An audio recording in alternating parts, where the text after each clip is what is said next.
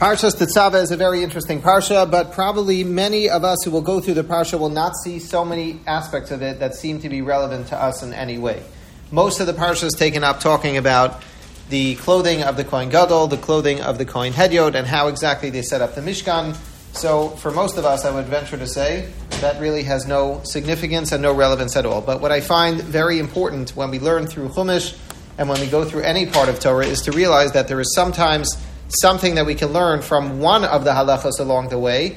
Even if it may not seem relevant to us on the surface level, there is something we can extract from the halacha, and we can understand how to apply it to another area of our lives as well. What I'd like to talk about today is something that is relevant to Malacha on Shabbos, that much of the discussion comes from today's parsha, from this week's parsha, Parshas Tetzaveh. And the reason why it's very important is because we have so many different technological advances in our generation, so many different things that we use.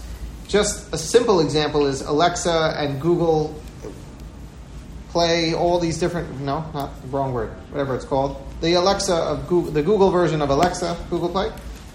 No? All the different things that we have, and so many malachas that can happen in so many unusual ways from the way that malacha was originally done. So when you go back to the Aseres HaDibros and you ask yourself, what did the Torah say was prohibited on Shabbos? It's very simple. Lo sasa kol malacha. And we have an outline of 39 different categories of malacha, and from there we have subcategories and subcategories, but all of that is very clearly defined. But I would say that any of us who would try to put into any of those categories much of the technology that we engage with today, you would have a very difficult time figuring out where perhaps something fits and where perhaps it does not. And that is why I'd like to talk about this today, because what we find as a very unusual source from our parsha when describing the clothing of the Kohen Gadol is where we extract an extremely relevant and important value to the question of malacha on Shabbos and technology. So let's begin with the following. Where are all the malachas of Shabbos learned from? The Gemara tells us in Masechah Shabbos, all of them are derived from Meleches HaMishkan, which means there were many different activities that were necessary to have a functioning Mishkan come together. And whatever it was that was done in the days of Moshe Rabbeinu to build, construct, and have a functioning Mishkan on a day-to-day basis, all of those activities are what is prohibited for us to do on Shabbos. That is what the Gemara learns. Again, a long story in the Gemara Masechah Shabbos to explain what is the correlation and why should we learn from that. Doesn't matter right now, but that is what the Gemara assumes we learn from the Hakamas HaMishkan. Now the question is, if you look in Parshas Vayakel, which is not our parsha, we're going to read that in a few weeks, but in Parshas Vayakel, the Torah there tells us that B'Tzalel, who was the one who was tasked with being the one who was going to construct the entire Mishkan, Moshe Rabbeinu was not the one who did it. He hired, or he singled out B'Tzalel to be the one to build the Mishkan. And the Torah there says that HaKadosh Baruch Hu gave him Ruach Elokim, B'chachma, B'svuna, B'dasa, B'chal Malacha. When you have a contractor come to build a home for you, come to do some work in your house, you don't say that the contractor is filled with the grace of Hashem and he knows all the secrets of the world. You just say, he went to school, he knows how to build, he knows how to do construction, and he does a great job, or he does a horrible job, whatever it might be. But you don't assume that somebody who's involved in construction has this magical power inside of them. So what does it mean when the Torah says that HaKadosh Baruch Hu gave B'Tzalel some kind of extra special ability? Ruach Elokim b'chachma b'svuna u'v'dasa v'chal malacha. What is that a reference to? Says the Gemara, building the Mishkan was not simple. Building the Mishkan was not the same as building an addition or some kind of construction as we know it. Of course, if that's all it was, you didn't need any of this extra special power. You just went to school for it. You knew how to build, how to take hammer and nails, how to take screws and a screwdriver, and you knew how to put everything together. That's not what the Mishkan was. That was part of it. But a lot more of it was something that was supernatural. And B'Tzalel it was necessary for B'Tzalel to have those extra special capabilities to allow himself to be able to build the Mishkan the way it needed to be constructed. And Rashi over there, Maseches Brachos, explains that he knew certain secrets of the world, he knew the Sefer HaYitzira, and because of all of these things that he knew and the gifts that he was given by the Ribono Shel Olam himself, that is why he was able to build the Mishkan. Now the question is, if he used such an unusual, atypical, unconventional way to build, normally when I hire someone to build something, I don't expect they're going to take out the Sefer Yetzirah and just make it happen. My assumption is they're going to take out a hammer and nails and build it for me. They're going to get the materials and put it together. So here, when we say that Betzalel did everything in such an atypical fashion, does that mean that doing a malacha on Shabbos in an atypical fashion would be considered a malacha? If in fact we learn everything from what Betzalel did, then maybe we should say that is direct parallel, and that should define what is a malacha and what is not. That is generally not what we assume. You have to work out what the story with Betzalel is, and how do we learn from him if in fact he himself did not do things in a natural way. But this leads us into our parsha. The general issue regarding malacha that is performed in a supernatural way actually comes from our parsha. Now, before we get into that discussion, ask yourself, when you talk to an Alexa, is that considered supernatural? No. If you would take someone from 100 years ago and show them what's going on, what would they say? Yes. So we've just become used to this. I don't understand anything about technology. I don't know how that works. But we all understand that there are people in our world who get it. 100 years ago, they have no understanding of this. The way they look at it is, this is supernatural. This is something, a God-given gift, that nobody understands how it could possibly work. It is something that is beyond nature. And that is the question, when you do something that seems to be supernatural, is that considered to be a malacha? And if it is, or if it is not, would this be considered the same as something that is supernatural? That's what we need to talk about. Okay? Fair? Makes sense? So let's begin. In Parshas Tetzaveh, look here, number Gimel. The Torah tells us one of the kelim, one of the articles of clothing that the Kohen Gadol has to wear is a Choshen HaMishpat. He has to wear a breastplate. As ha'urim v'asatumim. And as he has this plate on his chest, he has to have inside of it the urim v'tumim. What exactly are the urim v'tumim? Very good question. Very good question. The Gemara in Sanhedrin gets into a whole discussion to try to figure out exactly what it is, exactly what it's not. But the Torah says, the Torah says that the urim v'tumim have to be worn by the Kohen Gadol at all times.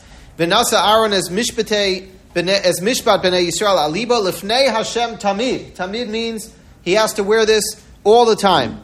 Once again, the Urim v'Tumim are going to be mentioned much later on in Chumash and Parshas Pinchas.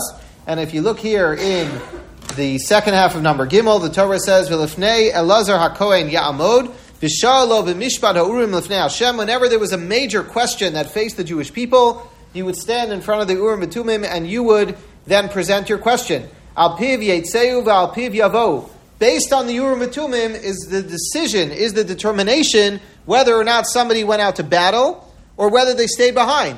So the Torah says, when the Jewish people were faced with a dilemma and they weren't sure, should we go out to war or should we not? What exactly should be the tactics of this war? Should we go right? Should we go left? Should we be on the defensive or the offensive? All of those questions were presented to this miraculous Urim v'Tumim, and that is where all of the guidance was given to how they should proceed. Now, the Gemara Maseches Yuma discusses how exactly was the answer received on the Urim v'Tumim. So the Gemara describes that on the Urim v'Tumim there were a bunch of letters. So what happened? You asked the question, I want to know, should I go on a date tonight with this boy who called me, who texted me, and who wants to meet up with me? I'm not sure. Seems like a nice guy. I don't know if it's really shayach for me. I don't know if we really match up. I don't have anyone to call. So let me go ask the Urim v'Tumim. Correct? So Shani goes and asks the Urim v'Tumim, and what does the Urim v'Tumim say? What does the Urim v'Tumim answer? Great shidduch?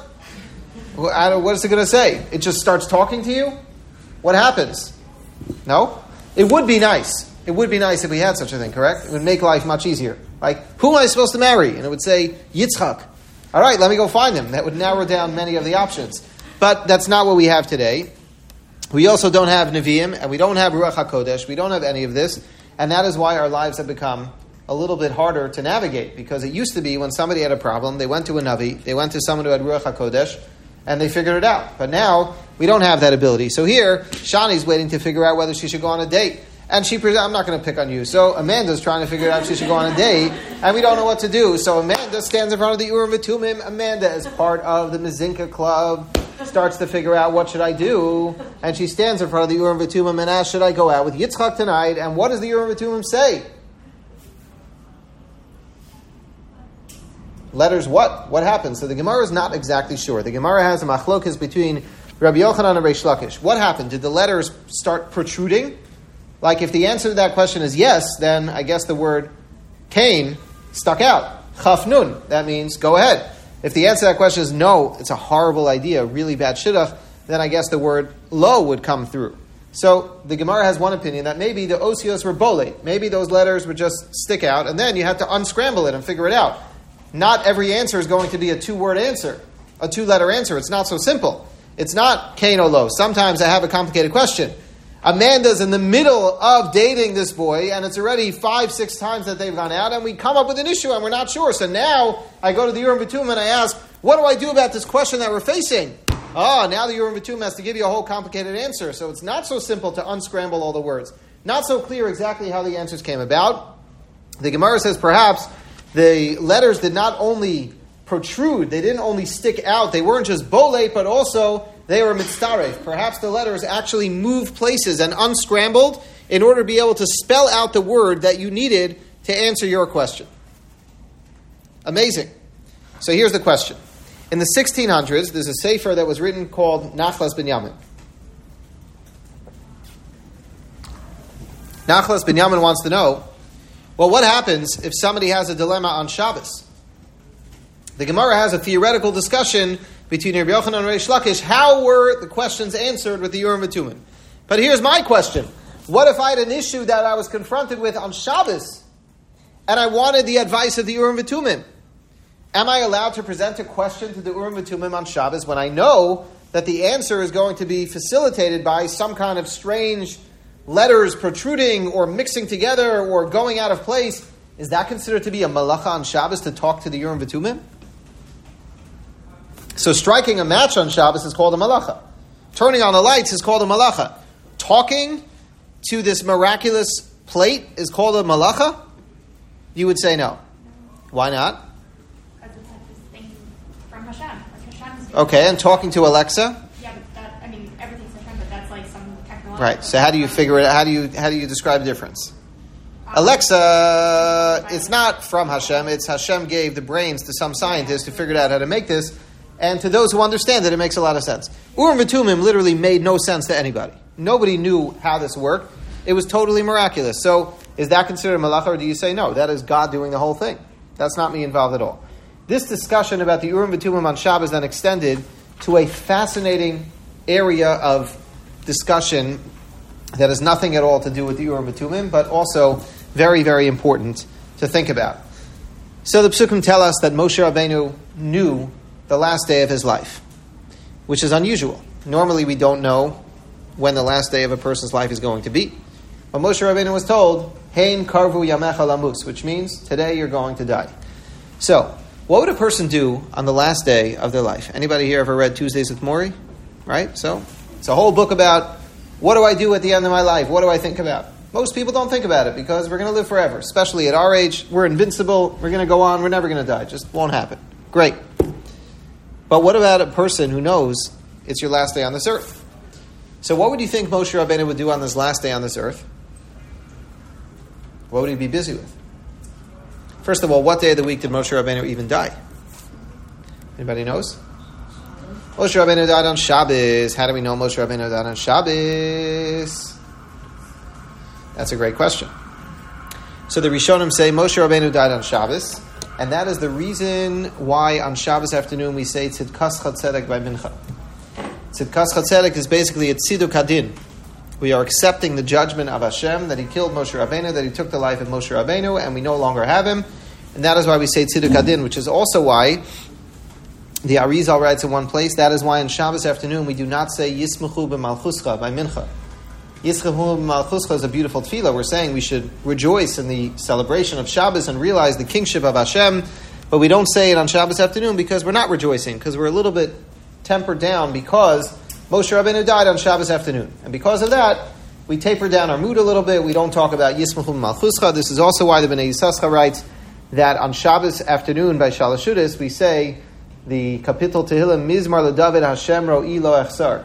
What does that have to do with anything at Shalosh Shudas? The answer is, he says, once Moshe Rabbeinu died, you may be afraid, who's going to lead us? What are we going to do? The answer is, don't worry, everyone calm down. Hashem Ro'i Lo Echsar. I still have the Ribono Shel Olam, and even though Moshe Rabbeinu is no longer in the picture, we still have the Ribono Shel Olam who guides our lives and who takes care of us and who is the one who we turn to for everything. So the Rishonim say that the assumption is, it seems to be, that Moshe Rabbeinu died on a Shabbos afternoon. And that is the question that Tosas asked in Maseches Menachos. If Moshe Rabbeinu died on Shabbos afternoon, what do we know about the last day of Moshe Rabbeinu's life? The Medrash tells us on the last day of Moshe Rabbeinu's life, he wrote 13 Sifrei Torah. 13 Sifrei Torah. Why did he write 13 Sifrei Torah? Says the Gemara, one Sefer Torah for each one of the 12 Shvatim, and an extra Sefer Torah just to put aside to make sure in case somebody loses one, we have an extra Sefer Torah. So 13 Sifrei Torah. So ask the Bali Atosas, how can Moshe Rabbeinu write 13 Sifrei Torah? Don't we know there's a Malach of Kosev on Shabbos? So you don't like the question. You do? It's okay? Fair question? So you could answer, it doesn't mean Moshe Rabbeinu wrote the 13 Sifrei Torah on the last day of his life. Come on. When was the last time you heard of anybody who can write one Sefer Torah in one day? It takes a year to write a Sefer Torah. It's very time consuming. So what does it mean? Moshe Rabbeinu wrote 13 Sifrei Torah in one day? It doesn't mean the last day. It means toward the end of his life. But that's not the way the Rishonim understand it. The Rishonim say Moshe Rabbeinu's life was very precise, very meticulous, very accurate. And it seems when we're told Moshe Rabbeinu on the last day of his life did that, it seems that this is exactly what he did. So then how do you understand this? How can Moshe Rabbeinu have done that if in fact there's a Malach of Kosev b'Shabbos? For anyone who just came in late and is wondering what's going on here, it's a great question. I'm not sure myself. So the bottom line is, if he died on Shabbos, how did he write the Sifrei Torah? Along comes the Chasam Sofer. Chasam Sofer was one of the greatest Gedolim who lived in Europe, passed away in 1839. Chasam Sofer quotes from an earlier source from the Shalah HaKadosh, Rabbi Shaya Halevi Horowitz, in the 1600s. Quotes from the Shalah that the answer has to be that Moshe Rabbeinu wrote these Sifrei Torah al yedei hashba'as hakulmus. What does that mean? Kulmus is a quill. It means he said some kind of magical words, mystical words, Sefer Yetzirah, whatever it may have been, and all of a sudden, the quill just started writing itself. All the Sifrei Torah just started writing themselves. And that is the way Moshe Rabbeinu did it. After all, there is no natural way to explain how anybody can write 13 Sifrei Torah in one day. So therefore, says the Shalah HaKadosh, as quoted in the Chasam Sofer, it must be that Moshe Rabbeinu did something referred to as Hashba'as HaKulmus. He figured out how to miraculously make the quill write itself, and that is the way all the Sifrei Torah were written. And because he did this in a miraculous, mysterious, wondrous way, therefore it is not considered to be a malacha on Shabbos. And what you see from there is that if somebody figures out how to do something on Shabbos in a completely miraculous way, we would consider that to be no malacha at all. For example, Rashi writes in Maseches Sanhedrin, what happens if you have all kinds of scary insects, or you have a snake that is right near you? Now, I happen not to know how to catch snakes, so I'm terrified. So here I am, outside in the backyard, I see a snake coming toward me, I don't know what to do. I have the right answer. Instead of running inside because I won't get there quickly enough, I'll just figure out how to take out my Sefer Yetzirah book or my magical, mystical powers that I have, and I'm just going to say whatever kind of conglomeration of words together, which is going to then miraculously kill the snake. Sounds great if you know how to do that. Rashi says everybody knew how to do that in the days of the Gemara. That was child's play. That was easy. Rashi says, would I be allowed to do that on Shabbos? The answer is yes. Why? Let's see in Sanhedrin. Lochshin lechishas nechashim ma'akravim b'Shabbos. That means if I have some kind of snake coming toward me and I'm afraid, I'm allowed to whisper some kind of thing. Says Rashi, I'm afraid that the snake is going to damage me. Ve'ein b'kach mishum tzeda. I'll be allowed to say some kind of magical words that have magical powers that are then going to get rid of the snake. Well, what do you mean? You're not allowed to kill a snake on Shabbos, you're not allowed to trap a snake on Shabbos. How can I do that? The answer is, well, you're doing it magically, and therefore Rashi says wouldn't be considered or defined as a malacha at all. In fact, one of the Svarim has a discussion whether you're allowed to create a person al yedei Sefer Yetzirah on Shabbos. Many of us have heard the story, some say it's made up, some say it's real, about the Maharal and the Golem in Prague, right? You've heard the story? I don't know much about the history of it. The historians know a lot more. But basically, there is such a legend that there was a golem in Prague. And the question then became, would you be able to create a golem on Shabbos? Now, for those of us who don't know how to make a golem, this is irrelevant. But the question is, for those who do know and have a familiarity with how to do such a thing, would they be allowed to do so on Shabbos? Let's say we're missing a minyan. We need a 10th man for a minyan, and we don't have a 10th man, so can you create one? Actually, that's not a good example because the Chacham Tzvi has a tshuva whether we can count a golem toward a minyan or not. It's a good question. He says, perhaps we should say that you first need to be a human being, then we could say you're a man and you can count toward a minyan. But if you're not even a human being, then we don't get started. Anyway, good question. Can AI count for a minyan? What? Can AI count for a minyan? It is amazing how these questions seem so wild and beyond imagination, but then as you look at it, there's going to come a time when cloning is going to happen, when all these kinds of things, I assume, are going to happen, and it's going to become very interesting. So take, for example, we know in Parshas B'Shalach we read about the story of the man. So everybody's familiar that the Medrash says, yeah, whatever you wanted the man to taste like, it tasted like. So how did it become like that? So the man fell, and it was plain. Now I want it to become pizza. So how does it become pizza? It just tasted like pizza, or it actually changed texture and turned into pizza? If I have a pizza-flavored jelly bean, it doesn't taste as good as a slice of pizza. Big machlokas in our family, by the way. I'm just digressing for a minute. I would like to know. My wife's family calls it, I've never heard of such a thing until I got married, a piece of pizza. What is a piece of pizza? Isn't it a slice of pizza? Anybody in the room ever refer to this as a piece of pizza? Explain yourself, please. I'm trying to understand this, yeah? It doesn't matter. I'm joking. But it's like a piece of cake. Yeah. It's a piece of cake, but it's a slice. Because it's right? a slice of cake. You don't say a slice of cake. You say, can I have a piece of cake, but can you pass me a slice of pizza? No? Okay. Baruch Hashem, I'm happy to say this is what my wife and I argue about. And Mirz Hashem, by all of you, you should only fight about such silly things. So, the Chidah is a discussion. So here I am, looking at the man and trying to figure out, hey, like today I'm interested in a slice or a piece of pizza, but I don't want it to just be like jelly beans that taste like pizza. That's gross. I want it to be the real experience, right? Not a pop sanity. I want it to be the real experience. So what do? How do I make it into pizza? How does that work? I just stare at it? Do I talk to it?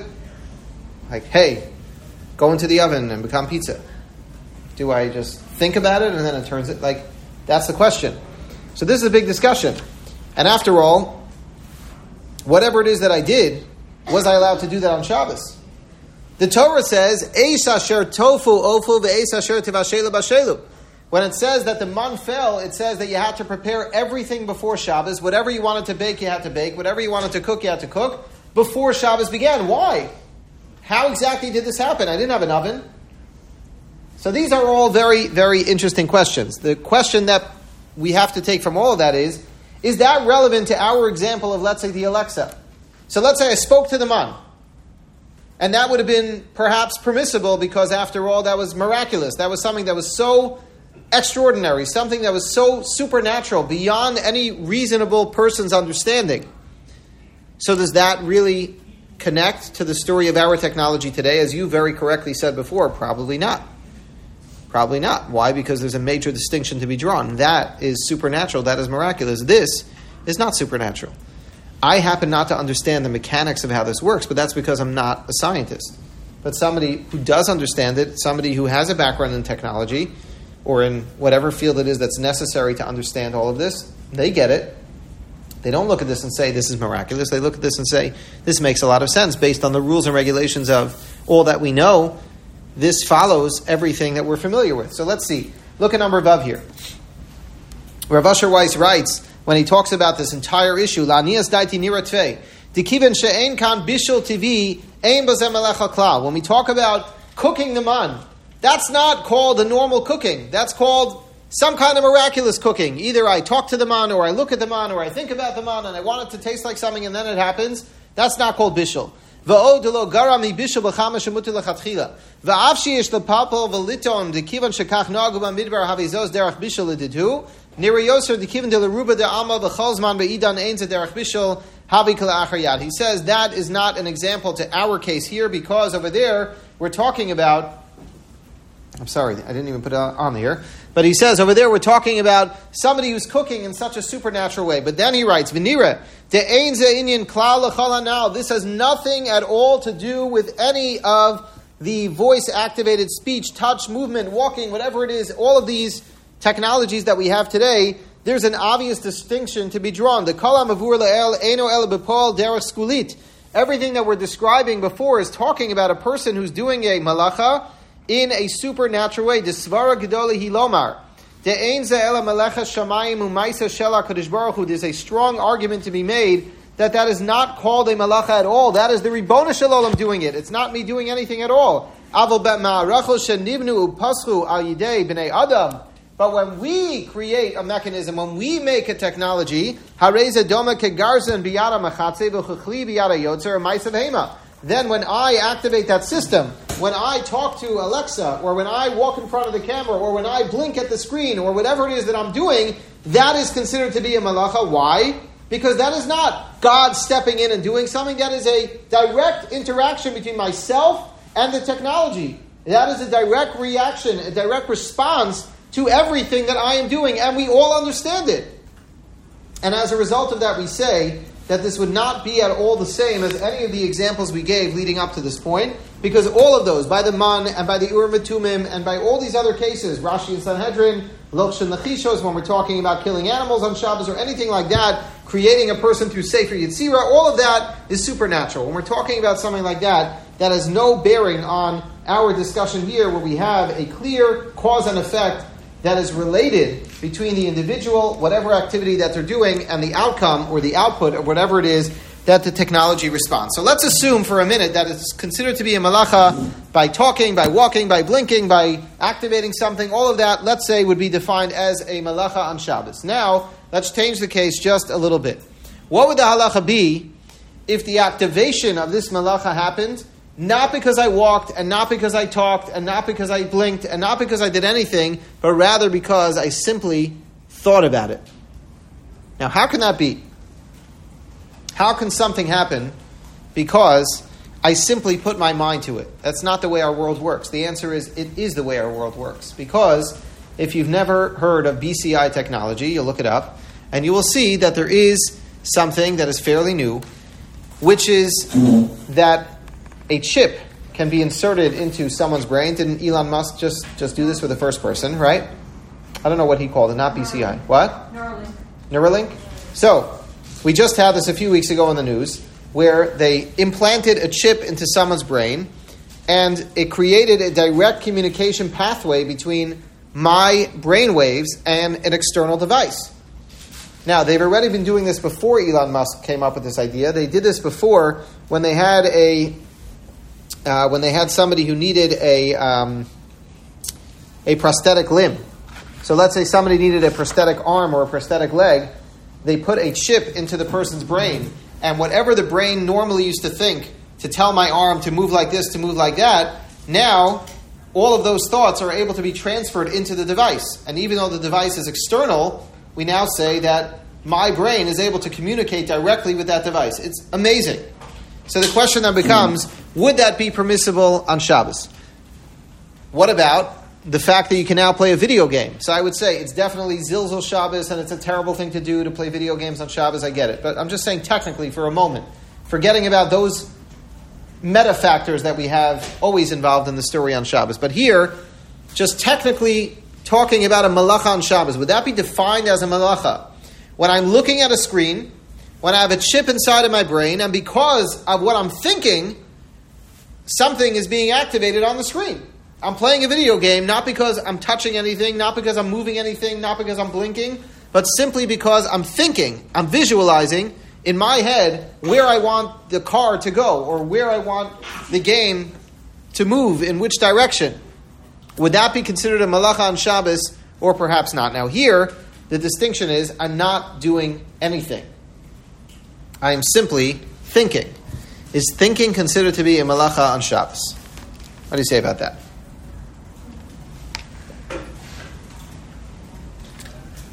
You say no. Why not? I just think back to the example of like the arm and like that. Yeah. I feel like you wouldn't like feel like it would, as Jews, allow somebody to get that capability again. And if something's not actually happening, like with the video game, nothing really is happening, then I guess it's not relevant. But I also hear the other side of it where it's supposed to be like Shabbat and all that stuff is a different mindset, which is why you wouldn't. So this is a major question. Can this be defined as a malacha on Shabbos or not? So there's a very fascinating discussion in the Nemuka Yosef, one of the Rishonim, in Maseches Baba Kama. Nemuka Yosef talks about the following case. He writes, let's say, Hidlik Eish. The Gemara talks about this case. It's a Machlokes Rabbi Yochanan and Reish Lakish. If I am in my field, this whole area of land belongs to me. I'm sitting in my own property, I'm minding my own business, I'm doing my own thing. Now I decide, let me have some fun. I have a big stack of hay in the middle of my field. I light the hay on fire, and I'm watching it. Suddenly, a wind comes and blows the fire way out of my field, and it then jumps over the fence into your field and burns down your property. So, am I responsible or not? You say yes. You're not sure. Coming from Wind City. So what do you say? It's your property. You own it. I own it. So is that true? So let's say a brick falls off of my house, out of nowhere, lands in the middle of the street on someone's windshield, smashes the windshield. The brick belongs to me, but I didn't do anything. So just because I own something, that means I'm responsible for anything that happens with that item? So if somebody takes my computer and smashes it through this window here, it breaks my computer and the window. Am I responsible to pay for the window because my computer broke the window? The answer to that is of course not. Right? So what does that mean? Just the fact that I own something is not a reason why I should be responsible. So again, what are we talking about? The Gemara says, if you're talking about a ruach she'ena mitzuya, I live in a city where there's never any wind, and I'm being very responsible, and I'm standing around this little fire with a fire extinguisher, and I'm doing everything the right way, and all of a sudden, a hurricane comes out of nowhere, picks up the fire, and brings it to the next house. Of course, I'm not responsible for that, because how should I have ever known to expect such a thing? But we're talking about, you live in a normal community, where sometimes it's windy, sometimes it's not, you never know what's going to be, and then it goes and it spreads to the neighbor. So I am responsible to pay. The question the Gemara wants to know is why? Why am I responsible to pay? So the Gemara says, because perhaps there's a machlokes Rabbi Yochanan and Reish Lakish exactly why, and those specifics of the details of why don't really matter. But the Gemara basically says, from the time that I lit the fire, Rabbi Yochanan says, it's the same as shooting an arrow. So I shoot, nowadays we don't shoot an arrow, we shoot a gun. So what would you say? When I shot the gun, nothing happened. Oh, it took till it got across the street and hit somebody, that's when a problem happened. But right now, when I pulled the trigger, nothing happened at all, so maybe I shouldn't be responsible. That's ridiculous. Why? Why is it ridiculous? Because you pulled the trigger, and everybody knows what happens when you pull the trigger. It's going to go somewhere. It's going to do something. So from the moment you pull the trigger, it's already considered like you started the damage then. The nafkamina means what would be the test case for us to know whether it's considered my action or not. Let's say, for example, a strange case, somebody pulls the trigger and then they drop dead. You know, this is not, I don't mean to compare two things, but every summer in Camp Simcha, they have one day, they have a lot of strange things that they do in Camp Simcha, like cool activities, unusual things that camps don't do. So they have a shooting range one day. And the therapists all feel that this is good for the kids who are going through chemo and whatever, to get out all their frustration and whatever. So they invite me every year to go to they bring the shooting range to camp. They have these rifles and these things and whatever. So every year they invite me to come, that I should go and shoot with these guns. I did it once. I was so sore. I don't know how these soldiers fight in the army and do this all day. Bless you. I don't know how this works. But I was so in shock when I pulled the trigger. It's not for me. Whatever. If I lived in Israel, I wouldn't fight in the army. It's not my kind of thing. I just don't know how to do it. And I don't know how the Chayalim aren't scared. So the question is, let's say somebody's in so much shock from shooting the gun the first time and they just drop dead. So, when the damage actually happened, they were no longer alive. So am I responsible to pay? Can you take a lien on my assets because I damaged somebody's property? Or would you say, what do you mean? The damage happened when I'm no longer alive. It's not relevant. The answer, says Rabbi Yochanan, is, no, from the moment you pull the trigger, the damage already happened because there was no way of stopping the bullet. So from the moment you pull the trigger, you're already responsible for what you did. It's as if the damage happened the second you pull the trigger, even if it takes it 10 seconds to get to the place where it needs to get to, and I'm no longer alive at that moment. Doesn't make a difference. Right now, the moment you lit it, right now, the moment you pull the trigger, it's already a problem. Ask the Nimukei Yosef, how is this a problem every Shabbos? Nu, think about it. What's the problem? What's the problem? What's the problem? What do we do every Shabbos? What? Shabbos clocks in my next class. What do we do every Shabbos? Before Shabbos clocks. What? Light candles. Erev Shabbos, we light candles in all of our homes. What happens naturally when you light a candle? It keeps burning. Unless someone puts it out. Isn't that the same as a gun? So that means every moment that it keeps burning is considered like I'm continuing to do something. It's still connected to me. Says the Nimukei Yosef, just like the gun. The moment I pull the trigger, everything that happens subsequently is connected back to me over and over and over again. So the question here is, how do we light Shabbos candles on Erev Shabbos when we know that every subsequent moment that the candles are going to be lit, that goes back to me, and it's as if I am continuously damaging or lighting or doing or burning something which is not allowed on Shabbos? That's the question that the Nimukei Yosef asked. His answer is very technical, which we don't need to get into now because that's not the focus of our shir. However, the answer of Soloveitchik said for this question is very obvious. You cannot have a malacha on Shabbos without doing anything. The Torah says, Lo sase kol malacha. The only way to violate a malacha is if I'm involved in some kind of action, if I'm actually doing something. But here, where I'm not doing anything, I lit the candles on Erev Shabbos, and now the whole thing is in motion on its own. I don't do anything. Once I lit the candles, it just keeps going on its own. That cannot be defined as a malacha. How can that be a malacha? That's not lo sase kol malacha. I'm not doing anything.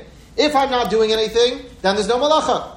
That was Rav Soloveitchik's big chiddush that he suggested, that if I don't actually have any involvement with some kind of action, that's not called a malacha.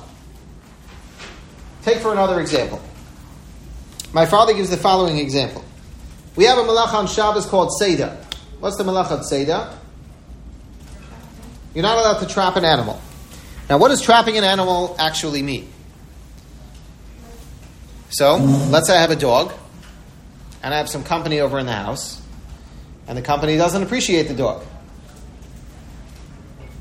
So what do? The nice thing to do is to take the dog out of the way, or to not invite the company, right?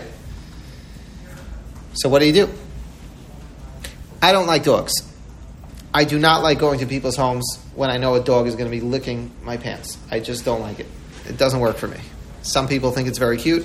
I can't stand it. Not my thing. Which is fine. Just don't invite me. It's okay. Right? So, what do? I lock the dog in a room.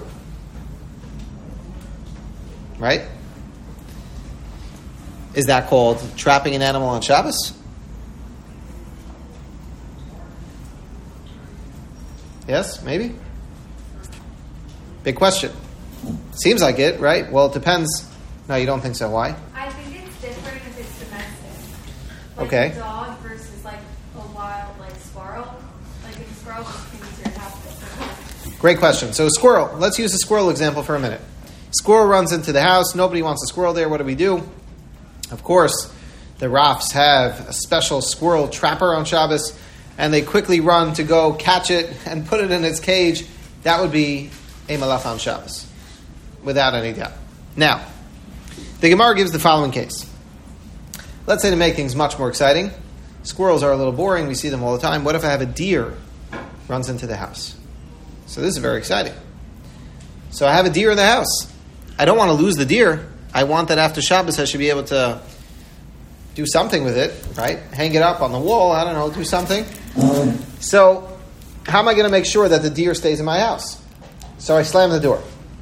Is that called a malacha tzeda? You think yes. Even though the deer can still run around from one room to another room. Why is it called tzeda? No, let's say he runs in the front door and now I shut the front door. Answer is because a deer normally roams around everywhere and now you're limiting it to be only in a very confined space. So that would be considered to be a malachat seder. Okay, fine. Says the Gemara, what happens in the following case? What if I have the deer runs into the house and I don't close the door, but I put a chair right in front of it and I sit on the chair? So now I am blocking the door. The deer cannot get past me. Is that considered malachat seder? Or it's only if I close the door? What do you say? I also don't like animals, so I think Okay, you don't have to like animals, what? I don't know. But if I remember. What do you think? Malachat seder? You're so big. Sure, meaning instead of closing the door, I basically close the door with myself. So that's called a malacha. That's called seder. Good? So far, so good. Now change the case. Deer runs into the house. There's no door. I put my chair down and I sit right at the front of the house so that the deer can't go out. I violate seder. My wife feels bad that I'm going to have to sit here for the rest of Shabbos. She doesn't want me to be alone. So she comes and puts a chair right next to me. And she says, why don't we have a nice Shabbos here guarding the door? So is she in violation of seder? The door was blocked without her. She's not adding anything. So is she in violation of seder or not? Racheli says no. Why not? She's not doing anything because I'm doing everything. I'm blocking the door. Before she came here, the deer couldn't get out anyway. So she's not doing a thing. Okay, now we're sitting there. 5 hours into my shmirah, I have to go to the bathroom. So I get up and I leave. And now my wife is sitting there, alone. Now who's blocking the doorway? It's not a trick question. Who's blocking the doorway? She is. So would you say she's violating seder? That's why I'm asking it. What do you say? I don't know if it's about who put it there in the first place or if it's every second of being held. That's the question. That's exactly the question.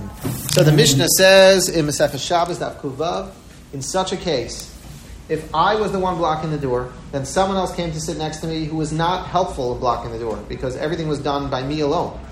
Then I leave, and now the second person is left there.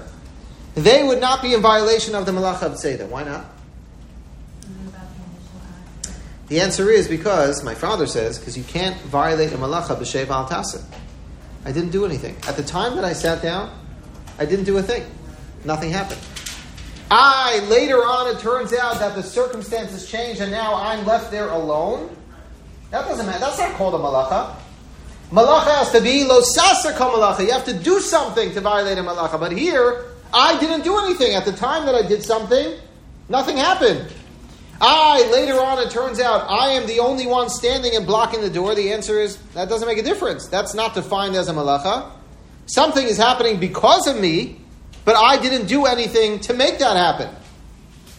At the time that I sat down, I was not in violation of a malacha. And a malacha cannot be violated b'sheva al tasa. And because of that, my father is of the opinion, he feels very strongly, that because of that we would say that it is impossible to ever have a malacha on Shabbos violated b'sheva al tasa. And as a result of that, when we talk about the potential of BCI technology on Shabbos, we would say that yes, of course, playing video games on Shabbos would not be appropriate. It would be a zilzal Shabbos. It wouldn't be the spirit of Shabbos, all the other things.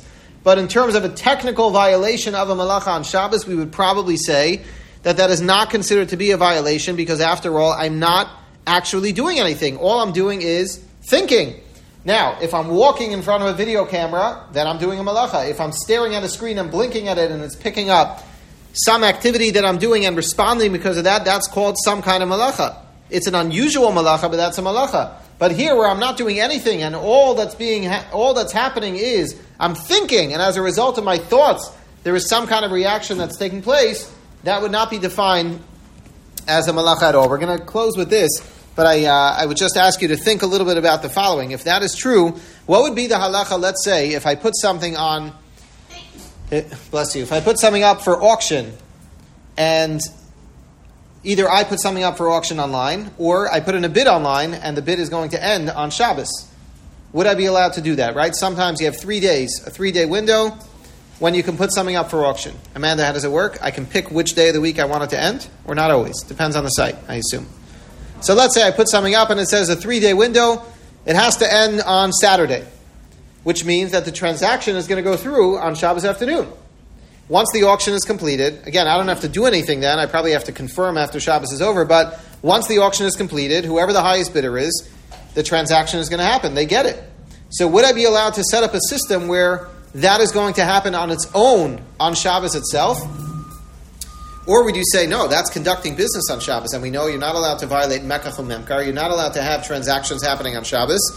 So what would we say about that? Is that called a malacha on Shabbos, or perhaps not? Maybe that should follow all of these rules, where we generally would say, there's no such thing as a malacha b'sheva al tasa, or perhaps there's something else to think about there. Now you'll say, why would we even get into the issue if, after all, just let the auction end on Sunday? Well, that's very nice, but sometimes I am the purchaser, and I want to buy this item, and the auction is going to end on Shabbos. Can I even put in a bid when I know that the transaction on my credit card is going to go through on Shabbos? Can you create a bot that will bid for you on Shabbos? I'll tell you this, Rabbi Kiva Eger never heard of bots, right? So can you create a bot that what will happen? That'll, like, let's say you bid before Shabbos and someone beats your bid, and then they're going to get the item. Can you create a bot that'll rebid so you get the highest bid? Same question. Yeah. Can you set up... Even more so. It's acting for you on Shabbos. Yeah, so it's a very interesting question. The Magen Avraham discusses what happens if you have to do a pidyon haben. By show of hands. Anybody know? Not show of hands. What day do you do a pidyon haben? Wrong. What day do you do a pidyon haben? Everyone says day 30. It's not correct. It's Yom Lamed Aleph. It's after the child is 30 days old. We do it on the 31st day. Mirza Shemai, all of you. Any of you are daughters of Leviim or Kohanim? So, Mirza Shem, not by you. You don't do pidyon haben, but you should have healthy children. It doesn't have to be a boy. It could be a girl. All things are great. Everyone should be well. But, what? Everyone else should have healthy children also. It's all great. But the question is, let's say you have the firstborn child is a boy.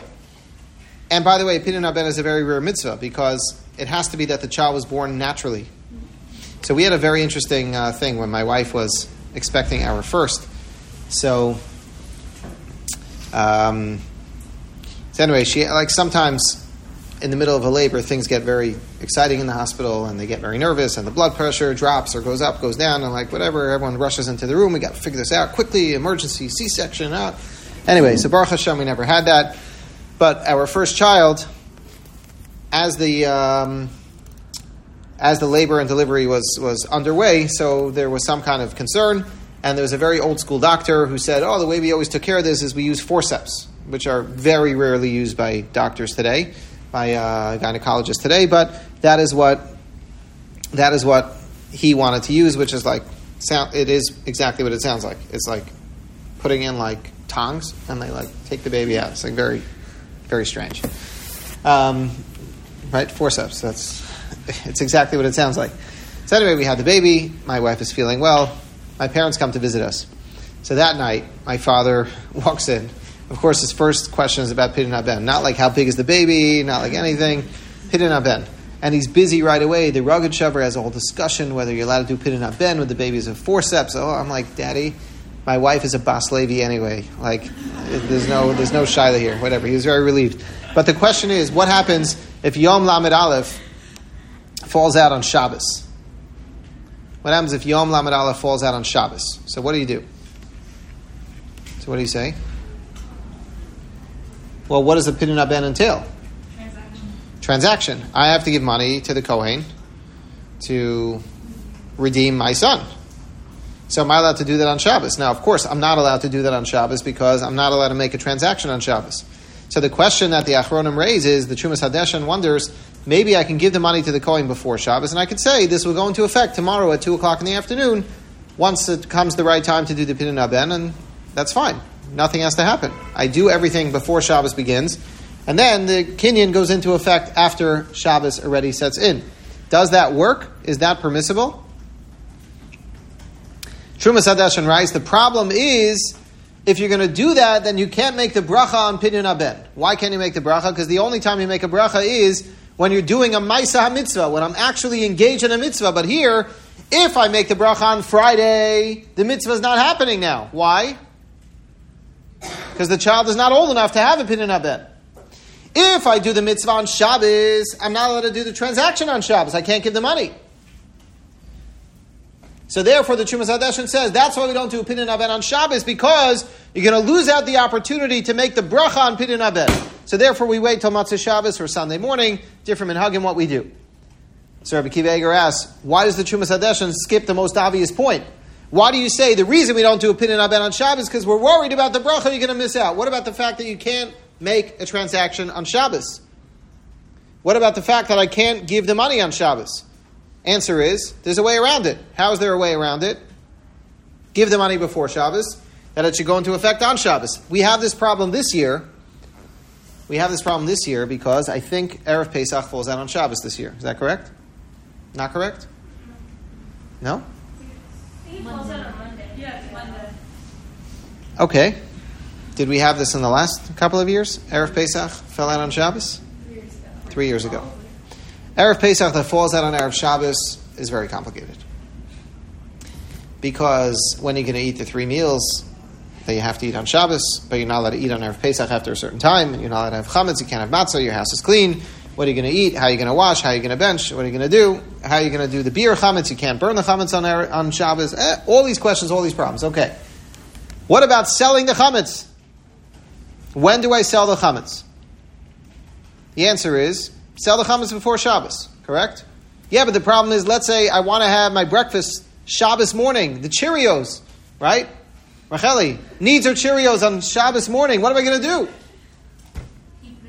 I only pick on the people in the front, so just those in the back stick to the back. So the question is, what am I going to do without my Cheerios Shabbos morning? The answer is, really, you'll be fine. Really, you'll be fine. But I won't be fine. So I want that the Mechiras Chametz should only go into effect at 10 o'clock Shabbos morning after I have my breakfast already. Is there a way to do that? Is there a way to do that? What? Oh, you're getting complicated. Let's just keep simple. What? What? Put a condition in the contract. So what do? I sell the chametz to a non-Jew on Erev Shabbos, and I stipulate that this only goes into effect on Shabbos at 10:15 in the morning. Until that time, everyone's allowed to use their chametz, everyone's allowed to do whatever they want, and then it's going to be sold. Does that work? Are you allowed to do that? The transaction is happening on Shabbos, but all of the paperwork and all of the transactions actually happen beforehand. All of the technical parts of it happen before. So these are major, major questions that are dealt with in the Achronim, and the question really comes down to this very important point, and that is it possible to violate something on Shabbos without doing anything at all? What is the most obvious Isser on Shabbos that is violated unequivocally without doing a single thing? Anybody know? And this is going to be, we don't have time to get into it, but this is a major question on everything, why this is the anomaly. What is the one place where you violate something on Shabbos without anyone who disagrees? Everyone is in agreement that you're going to violate Shabbos if you do this, even though I'm not doing a single thing. What? No, Hotzah, I'm doing something. Hotzah, I'm carrying. Go through all the malachas and think for yourself. What? What? Planning. I'm talking. We say in the Zmiros, Hirhurim Mutarim, right? You're allowed to think about what you're going to do after Shabbos. You shouldn't talk about it. So talking about it is not right. What? Zoreya meaning planting? Okay, but I'm doing an action. So I'm doing something, right? That's why. So where is it that I'm doing something on Shabbos that I'm actually not doing anything? Literally not doing a single thing, but I'm violating the laws of Shabbos by doing nothing. Baking. How can baking be? I take something, I put it in a pan, I put the pan in the oven. That's doing something. Baking before Shabbos. So let me give you a little example. Shehiyah. It's called Shehiyah. The prohibition on Shabbos of Shehiyah means if I leave a fire on Shabbos, exactly what you just said. Forget baking for a second. Let's say I leave the fire on, the stove on. I put something up to cook without a blech, without anything. So we say you're in violation of Shehiyah, of leaving something on the flame. But how can I violate anything when I didn't do anything? All of the activities were performed before Shabbos. Fire was turned on before Shabbos. The pot was put on the fire before Shabbos. All the ingredients were added before Shabbos. I don't stir it. I don't anything. just by leaving something directly on the fire or in the oven on Shabbos, I am in violation of the Isser of Shehiyah on Shabbos. How is that possible? Doesn't that go against everything we just spoke about? That normally you cannot violate a malacha on Shabbos, you cannot violate an Isser on Shabbos, b'shei v'al tasa, without doing anything. And here, it seems unequivocally clear in all the poskim, across the spectrum, Sfardim and Ashkenazim, everyone agrees that you are in violation of Shehiyah on Shabbos by doing absolutely nothing. That is an amazing question that we don't have enough time to talk about, but something for you to think about and talk about at your Shabbos table this week. Amir Hashem, everyone should have a wonderful Shabbos, and we'll see you all next week on Tuesday.